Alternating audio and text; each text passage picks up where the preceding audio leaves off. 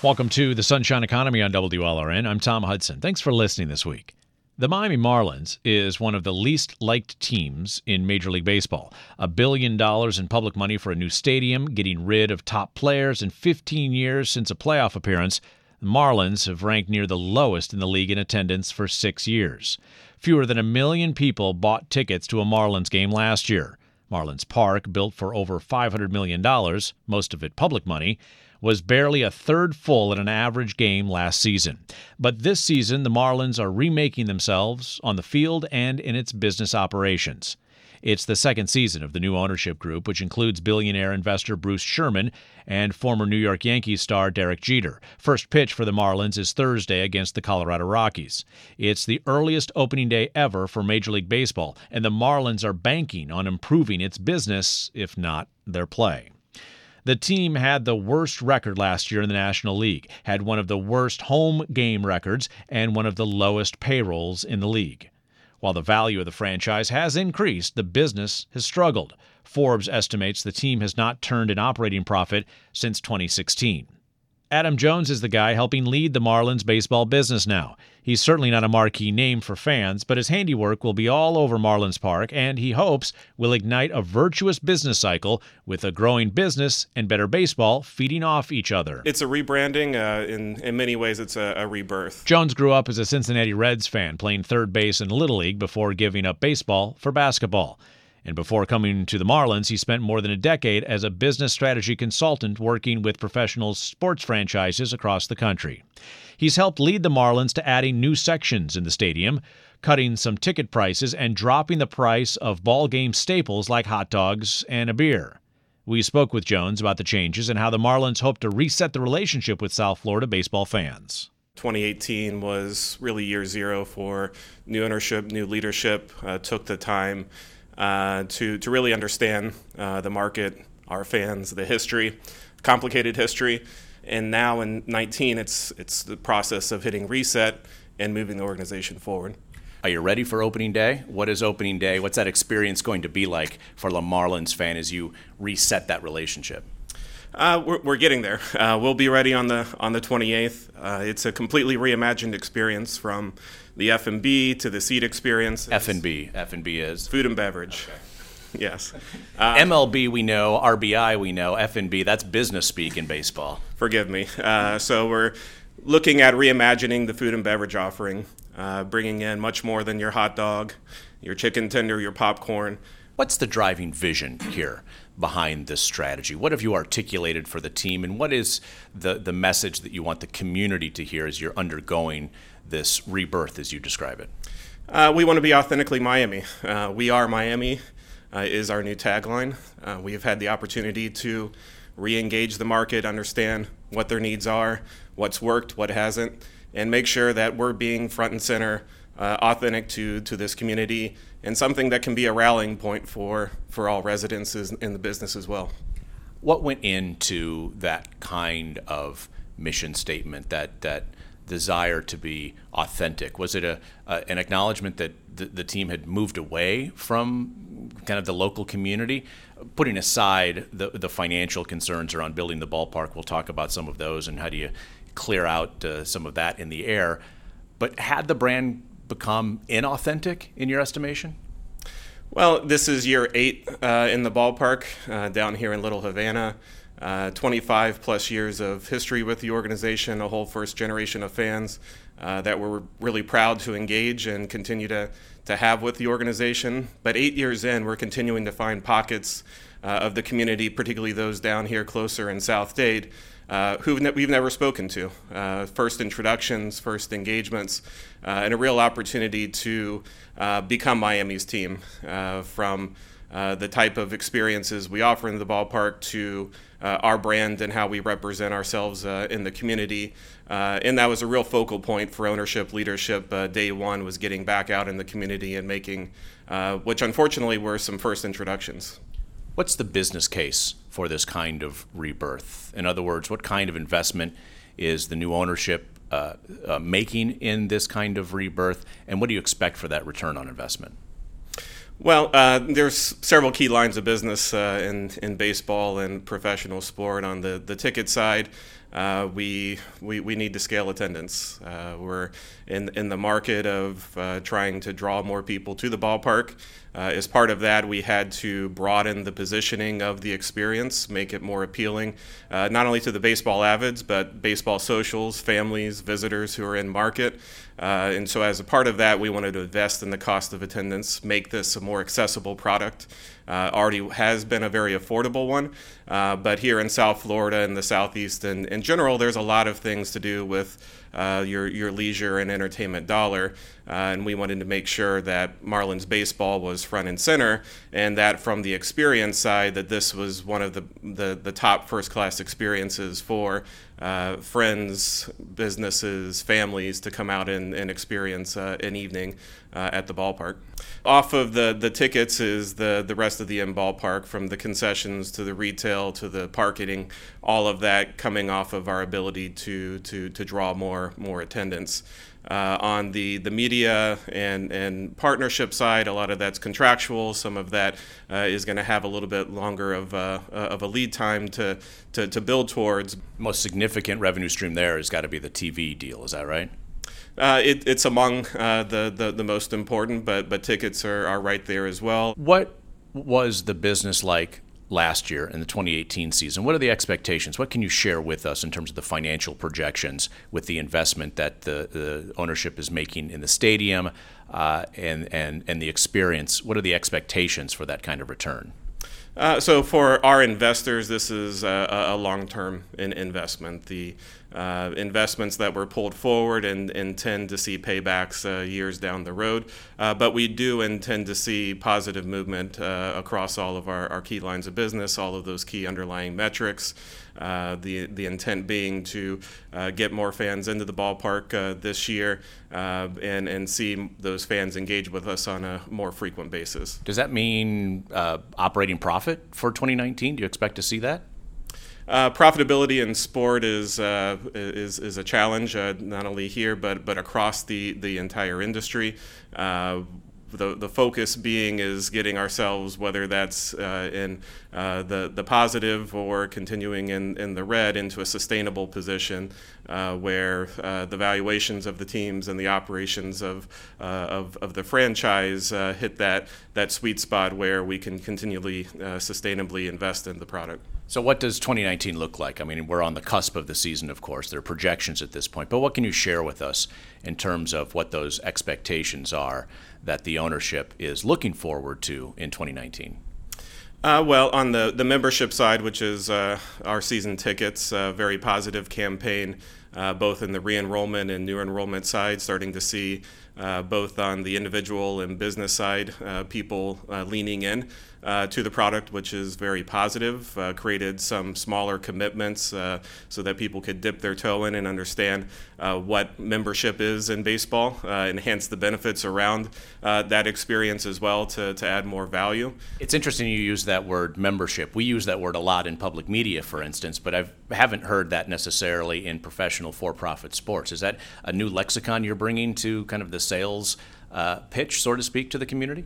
It's reinforcing what we've tried to create within our model, which is a 365-day relationship, getting away from transactional dynamics and into really co-ownership, co-investment in what this product is. Professional sports is this very interesting dichotomy of being a private enterprise and a community asset. And what we want to create here is a shared, vested enterprise, both with our investors and with the broader community. When the current ownership group was looking for investors, a sales deck had leaked to the Miami Herald called Project Wolverine. I'm sure you're familiar with that, right? And that had said in August of 2018, that data had expected a profit for the Marlins in 2019 of $10 million. Are those still accurate numbers? Are they still, pun intended, in the ballpark of the business operations that the ownership group expects this year? what I'll share is that coming on board and as an organization, we've set a model where we've right-sized and we'll make steady progress against the metrics that'll put us into that path of profitability or path of sustainability. But those are very much internal documents that set a very reasonable but yet aggressive path forward as to how we look to engage in the market. Are they achievable this season, do you think? They are. We've put very aggressive goals against all our lines of business. We believe it's necessary in order to get us where we want, have the business side of the organization time to the baseball side. But they are aggressive, but they are achievable. You told the Sun-Sentinel recently, quote, "We need to force ourselves to reset a lot of the standard, not only for this organization and market, but for the industry as a whole." Clearly you're focused on the Marlins business, but what are you projecting outward, I suppose, in terms of the business of baseball that you think is happening here in Miami? So fortunately, off of my background as well as many others that have come into the organization, we have a good perspective of what's worked, what hasn't, across not only baseball but the broader industry. We have the opportunity, given where we sit as an organization, to challenge ourselves, challenge conventional practice in industry, and get out in front of the curve. And really try to reset a lot of the standards, not only for this market, but broader industry. And as a result of that, there's a need to create more diversity with the offering, be able to tailor experience more to the individual. What we've done with some of our new spaces with AutoNation Alley and the Social Estrella Jalisco is create more social communal opportunity, more experiences that get people up and out of a chair back seat and floating around the ballpark, engaging within more of the activations we've invested in. So the idea is to bring people into the stadium but not keep them in their seats? Well, there's those who want to sit and watch 9+ innings of baseball. There's others who want to engage in baseball but also have that social, more leisure entertainment type environment. And in order for us to succeed, to scale this where we needed to go, we've got to create offerings that appeal to that very broad spectrum, very diverse profile of market that we have here in South Florida. And we have to find a way to make those environments coexist within one experience. That's Adam Jones. He's the Senior Vice President of Business Strategy and Development for the Miami Marlins. We spoke with him in a conference room last week at Marlins Park.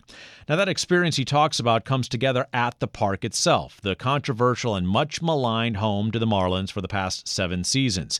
The team's 8th season at the park and 2nd under CEO Derek Jeter begins with opening day on Thursday. So still to come, remaking Marlins Park in hopes of bringing baseball fans back to the stadium and the neighborhood. These can be anchors for development, and whether it's development or just sustainability of a thriving neighborhood, there's opportunity for sport to coexist and be that anchor to the overall experience.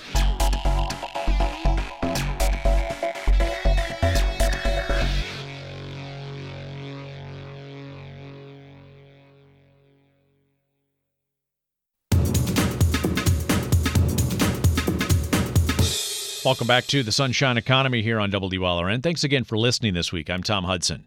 Don't forget you can follow each program along on social media. We're on Twitter at WLRN.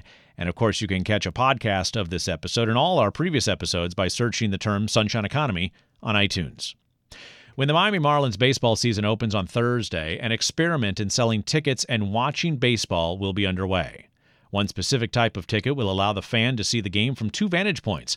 The Marlins say it's a first for Major League sports. 1 ticket, 2 spots.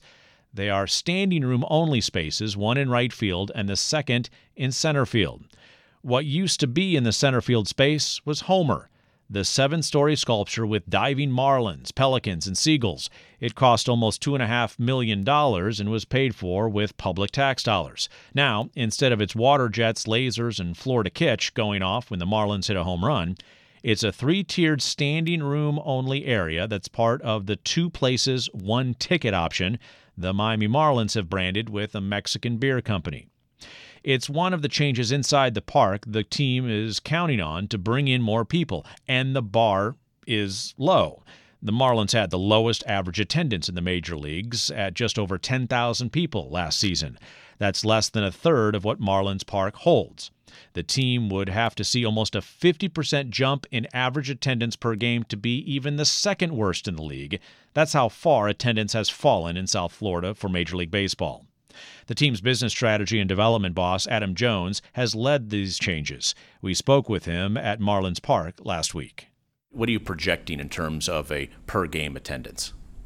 Well, positive growth over 2018 year over year. So over 10,000 people per game would be growth. It would, and we changed our reporting policy around attendance in 2018. Part of building that trust is we need to be transparent around where our business sits. Part of that earning the support and engagement of the market. We do expect in 19 to see positive movement off of the 2018 number.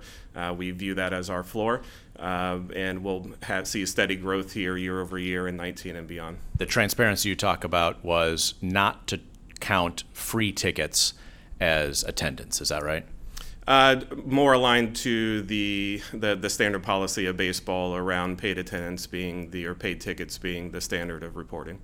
The policy being focused on the paid attendance or the paid tickets. Perhaps for the fan who comes, who has been to Marlins Park before, among the significant differences they're going to see is something missing in center field. Of course, we're talking about the sculpture and all of the controversy around that. This was a sculpture paid for by public dollars, as you're well aware, and has been a lightning rod, has been a symbol of past ownership malpractice. Well, the decision of what to do with Homer was a fairly simple one. We wanted to continue to celebrate public art within Marlins Park. It had been at the forefront of the entire overall concept. We're excited about what we're going to be doing out on the East Plaza with the Art Walk at Marlins Park. That'll come online following the 2019 season. Art is a core to South Florida, to the Miami community, and we want that to be a reflection of that community within Marlins Park. And so we'll continue to invest and reimagine what that art experience is. But we had an opportunity in left center field to address a few gaps within the experience at Marlins Park. We lacked any type of in-bowl space for group hospitality. We were able to achieve that on the lowest level of that center field structure.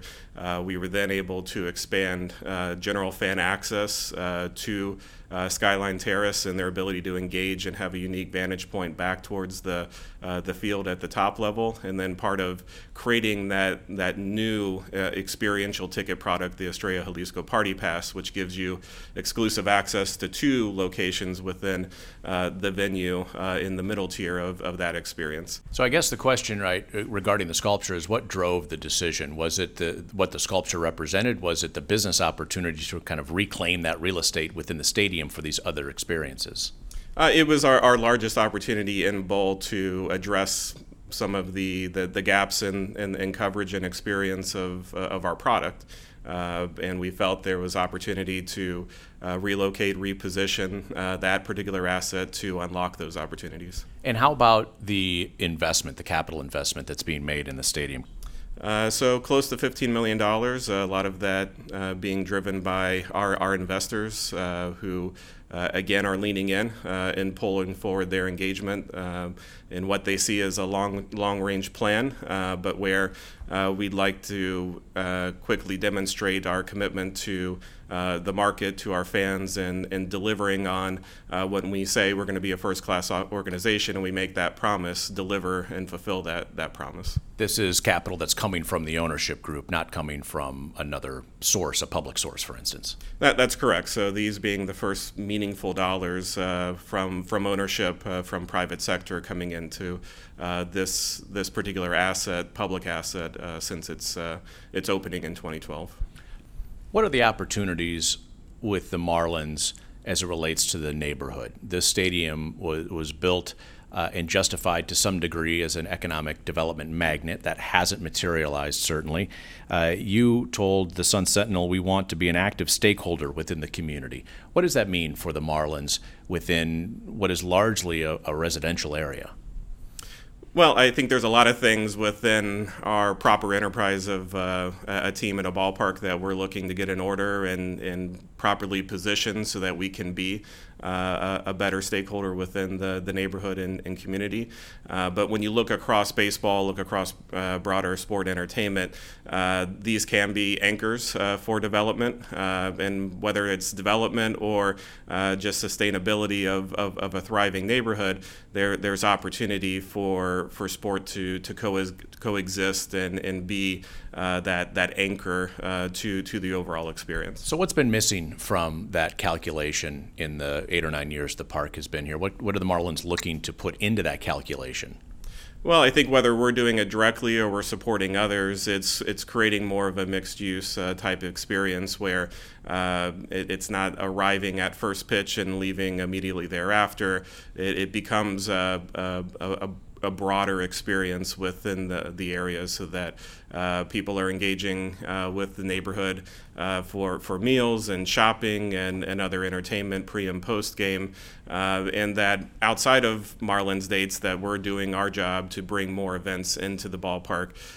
We view this as a world-class not only baseball but sport and entertainment venue, and look, just as we're seeking to engage our Marlins members 365 days a year, engage this venue in those types of opportunities, that calendar as well. So is the neighborhood ready for that kind of attention? I think it's something that we work on collectively as a community as to what that right balance is, and we'll continue to dial or calibrate in exactly what is the right 365 environment, the pre and post opportunities around Marlins baseball or events within the ballpark. But there are opportunities for the community and for us to continue to look to invest our time and dollars back into the community as well. That whether we're talking about direct economic dollars into the neighborhood or how we take our dollars and in the indirect side of that equation, continue to reinvest in those who are here and our direct neighbors in the community. Speaking with Adam Jones, the Senior Vice President of Business Strategy and Development with the Miami Marlins. A significant business opportunity for Marlins Park still exists: naming rights. Jones says they may have a deal this season. Still to come in our program, competing off the field on the price of tickets for Major League Baseball. We had the opportunity coming in here to 2019 to do a full reset, creating as much calibration of our price to market value as we could.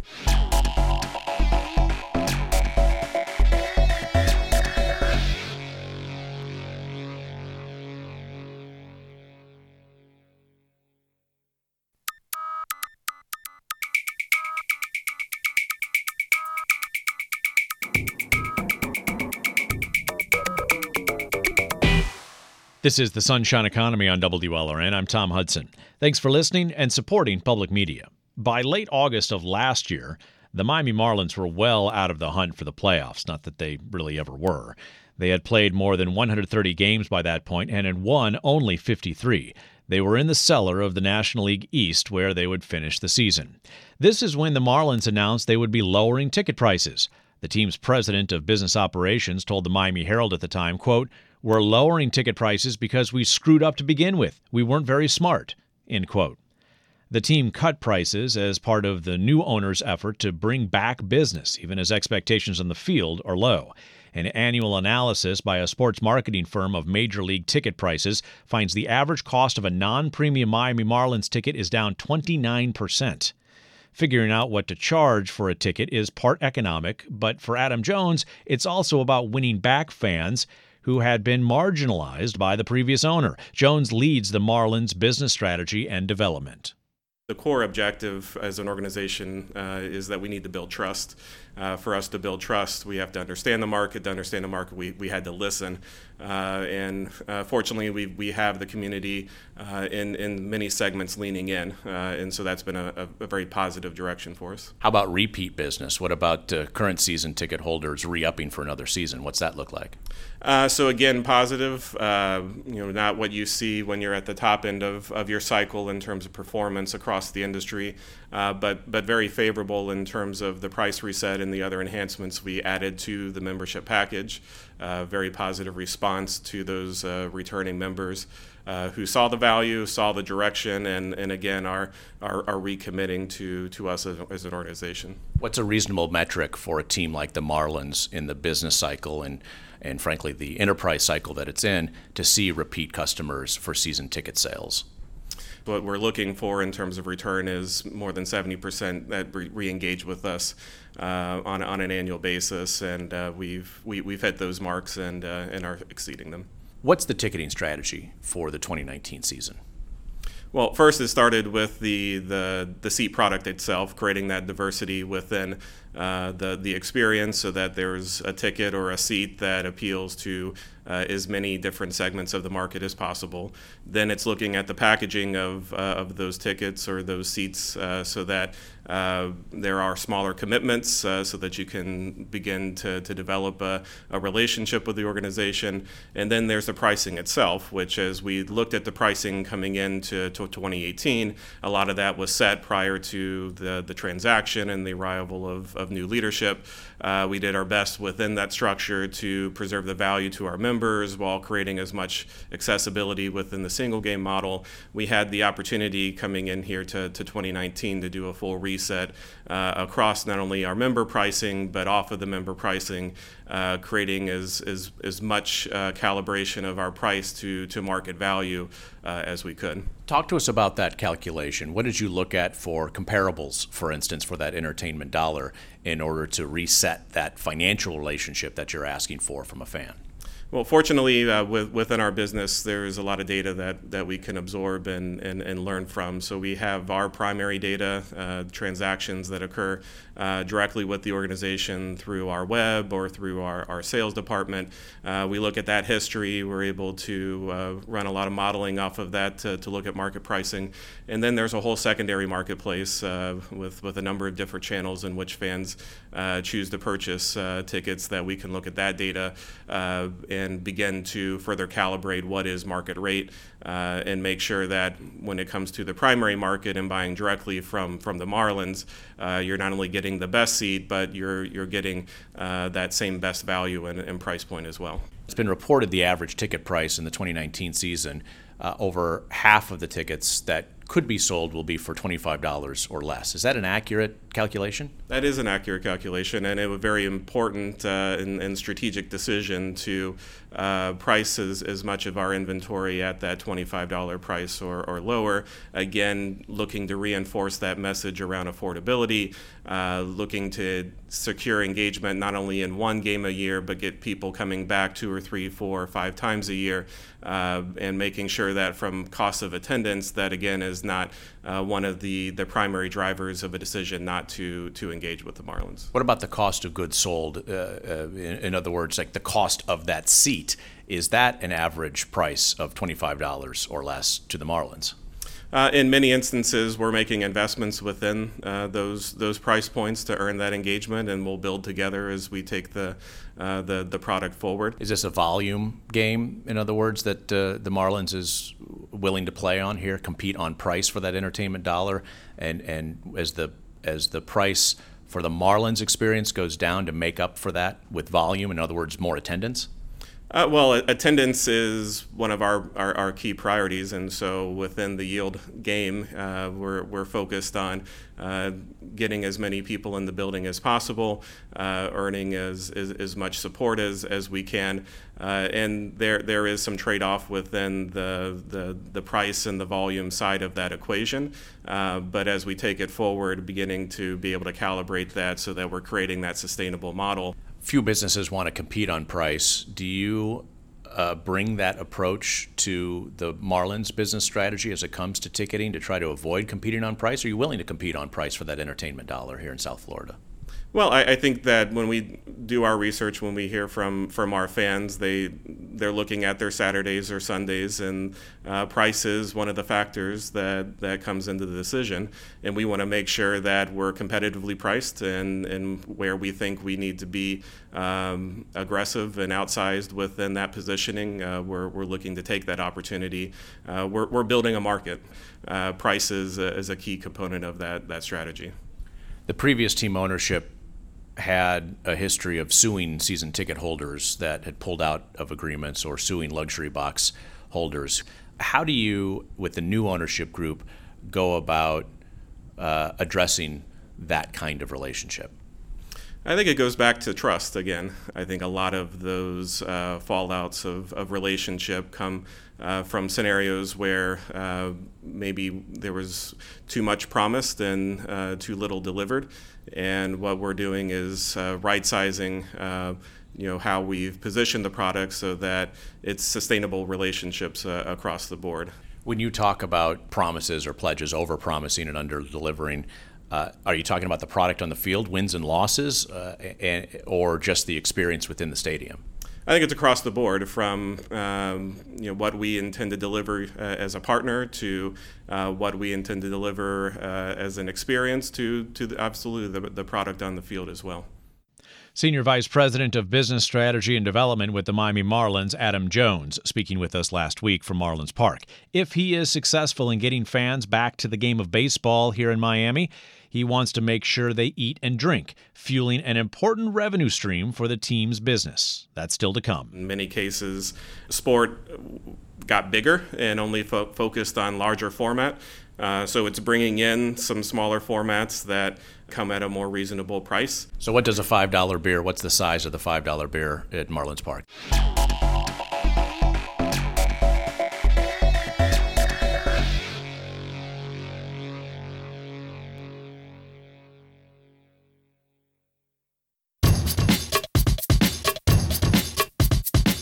We're back on the Sunshine Economy here on WLRN. I'm Tom Hudson. Thanks again for listening. Today we're talking about remaking the Miami Marlins.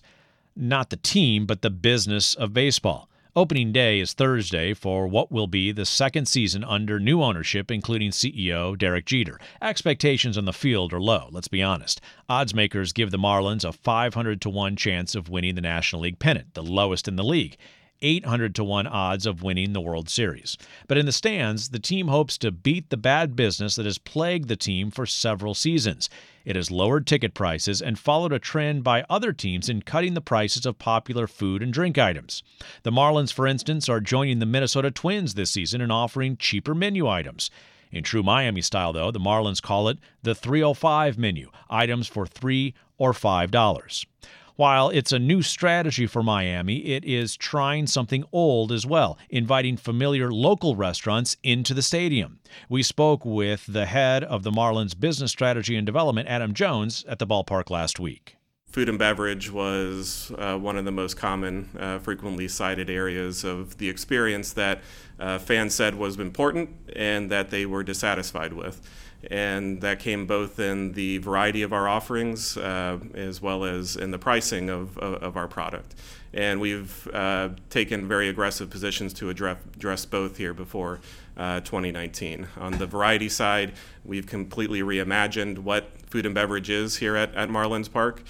We've taken 12 locations on the promenade, reconcepted those into 14 new offerings that we believe meet our mandate of being authentically Miami, from Miami's best pizza to pincho, ceviche, novecento, and then bringing in... These are local restaurants here that you're bringing into the stadium. Absolutely, with great Miami stories. The ballpark has tried that before in the past, to bring South Florida flavors in, to bring South Florida restaurants in.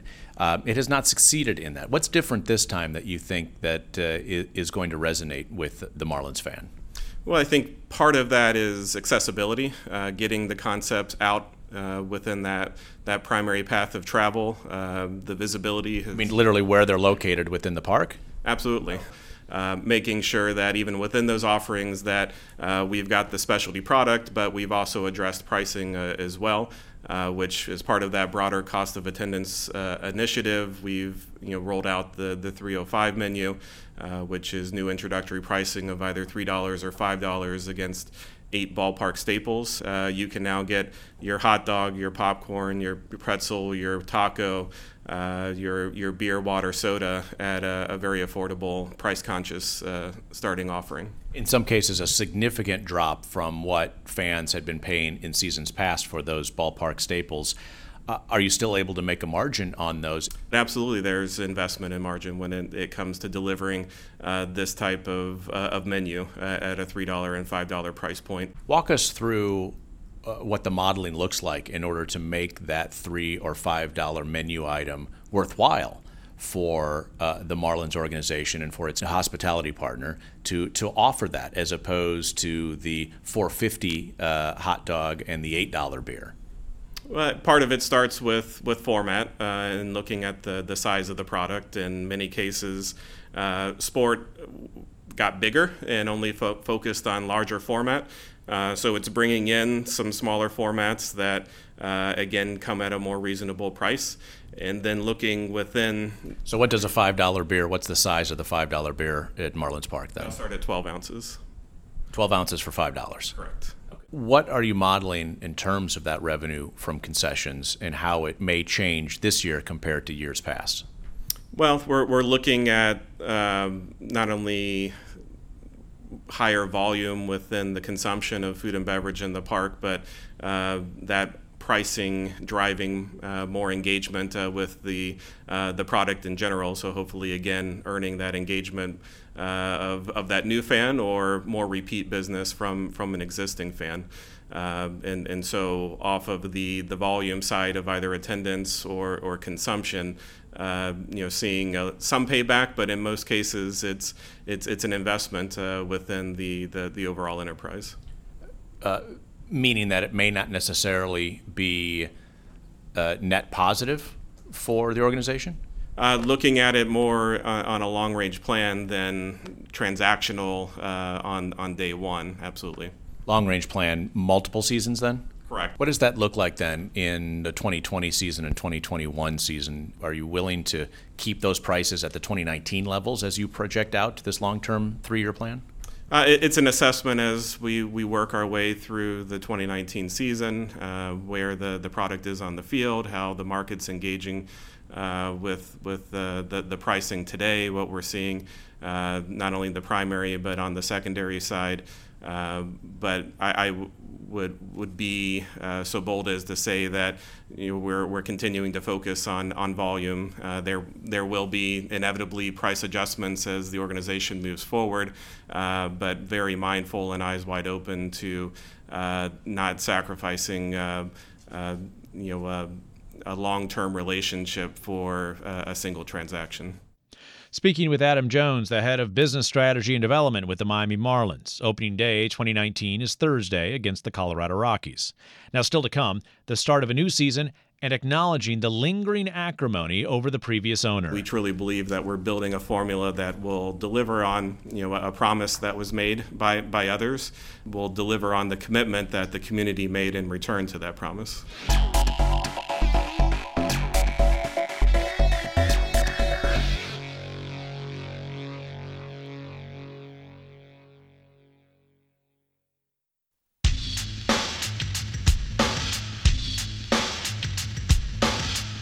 We're back on the Sunshine Economy. I'm Tom Hudson. Thanks for listening to WLRN. When the Miami Marlins were sold, owner Jeffrey Luria claimed no profit, and so he didn't owe the city or the county any money on the profit-sharing deal that was part of the package that used public tax money to finance the building of Marlins Park. It was just one of the insults to local fans and taxpayers inherited by the new ownership group, which itself was named in a lawsuit filed by the city and county over the profit-sharing deal. In the meantime, first pitch for the 2019 season is Thursday, and the Marlins are hoping to remake their baseball business. We came in fairly eyes wide open to the current state of the organization, the market as a whole. Our number one objective was to build trust. That's Adam Jones, the head of business strategy and development with the Marlins. Last season, the team asked fans to send in 60-second videos about their experience of being a Miami Marlins fan. We asked very simple questions of what's worked, what hasn't, what can we improve, and what's important to you. And off the back of that very simple framework, we were able to get a lot of insights to take forward. There was over 18 hours of fan videos eventually in the DeMello campaign. DeMello, tell me. DeMello was born out of the desire to listen and understand, knowing full well that for us to earn the business of the market, we first had to earn the trust of the community, which in many cases had engaged in the past and had disengaged, and then others who, for one reason or another, had never been part of this landscape. Jones sat through all 18 hours of those fan videos. He says what he heard back was mostly constructive suggestions, running counter to the idea that South Floridians are fair-weather baseball fans. There's a perception that South Florida lacks passion when it comes to their sports teams. And what we saw in those videos was the same type of fanaticism that I'd seen across many of my clients in my former life. The emotion, the engagement is absolutely there. And now it is our job to deliver on the promises that we're making to those who are raising their hand and saying, yes, I believe and want to be part of this process forward. But moving forward also means acknowledging the past with the Marlins. Not the 2 World Series trophies necessarily, but the acrimony built up over years. We spoke with Jones last week at Marlins Park. Day one, there was not much of a honeymoon period for new ownership, new leadership, and in many regards, would have been foolish for us to expect that, given where the organization sat, the history around a lot of the activity of the organization, and so from day one, it has been a process of hitting reset. Doing a ton of listening to really appreciate the depths of both the positive as well as where there's opportunity to improve, and beginning that path forward. There was little time to sort of suggest we should have expected otherwise, and so it's been a slow and steady build towards what we eventually expect to achieve, which is a championship caliber, sustainable product on the field with a business model that will continue to fund and fuel the reinvestment within that talent and the development of that talent. This community, as you well know, will have invested over $1 billion in Marlins Park by the time all of the loans are eventually paid off. What should the community expect in terms of the return on that investment from the current ownership group? In terms of the return, the investment within this facility, one, as a community, we should take a lot of pride in the quality of this venue. What we've done in terms of capital this offseason, I think, has only further affirmed the position of this ballpark within the MLB landscape, the broader sport entertainment landscape, in terms of quality of venue. Our ability to deliver on our promises, so that the dollars are being generated out of 81 plus states of baseball is certainly our role to play within that dynamic.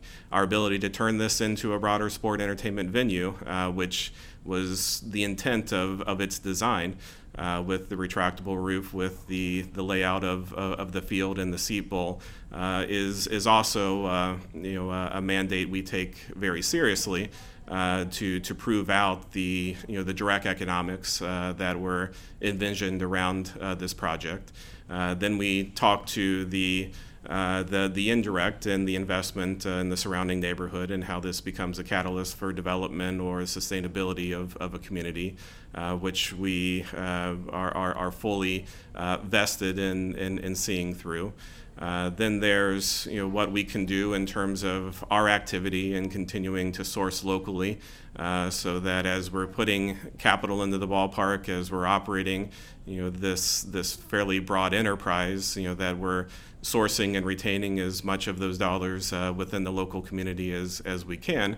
And then ultimately that we're delivering on what are the true intangibles of sport, and why communities choose to invest in sports as an asset and be a major league city, and that we're delivering on that civic pride, and that we are an asset that the community takes pride in, that we are delivering on that enhanced quality of life for residents, that this is an asset, this is a product that they put at the top of their list as to why they'd choose to move to South Florida or live within certain parts of the market.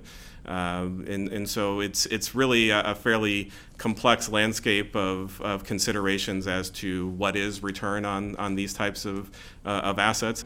And we truly believe that we're building a formula that will deliver on a promise that was made by others, but will deliver on the commitment that the community made in return to that promise. Let me ask you about one of the tangible measurements of success, and that is the win-loss record. As you know, the Marlins had the worst win-loss record in the National League in 2018. It is one way, certainly, to measure success in terms of investment. What should the community expect in terms of that tangible metric? And also, what metrics are you looking at ahead of the 2019 season to measure the impact that the business strategy has evolved into? On the baseball side, as many metrics as we could roll out, it's as simple as wins and losses. Derek says it well. We're out there to compete, and those who are not there competing day in and day out, making themselves better, this probably is not the organization for them. On the business side, it's the attendance. It's all of those core metrics that we'd like to see the positive movement. But then it's digging again a little further into the research side of it, looking at sentiment, looking at engagement. We've got to do a better job of creating more 365-day content that earns that year-round type engagement. And that's where we'll begin to continue to earn the trust and confidence of our investors if we can demonstrate that those leading indicators are setting us up to achieve more on those core business metrics that are akin to sport. Has the Marlins rebirth concentrated its focus on the fan base in Miami as opposed to South Florida? Is that where the opportunity really exists here in the first few years of the new ownership structure? The opportunity is in South Florida when we look at the long-range outlook. It's going to take the entire market, as it does across all of our peers, in order to scale and make this sustainable. And while a lot of our attention and resource has been positioned towards the neighborhoods immediately around the ballpark, in many cases because that's where unfortunately the introductions had not been made. In a lot of cases as well, if we look to our peers again, this is 81 dates of content. The ability for people to attend is somewhat correlated to their proximity to the venue, and there are certainly neighborhoods, communities within South Dade who had been unaddressed or underaddressed. But as we take the organization forward, it's the entire market that we're positioning to, that we're looking to engage to achieve what I think everyone wants, which is sustainable baseball. Adam Jones is the head of business strategy and development with the Miami Marlins. You can follow us on Twitter at WLRN is our handle, and you can also find a podcast of this program and our previous programs by searching Sunshine Economy on iTunes. Pilar Uribe is our technical director. Katie Lepre is our engagement producer. Polly Landis is our booking producer. I'm Tom Hudson. Thanks for listening and supporting Public Radio.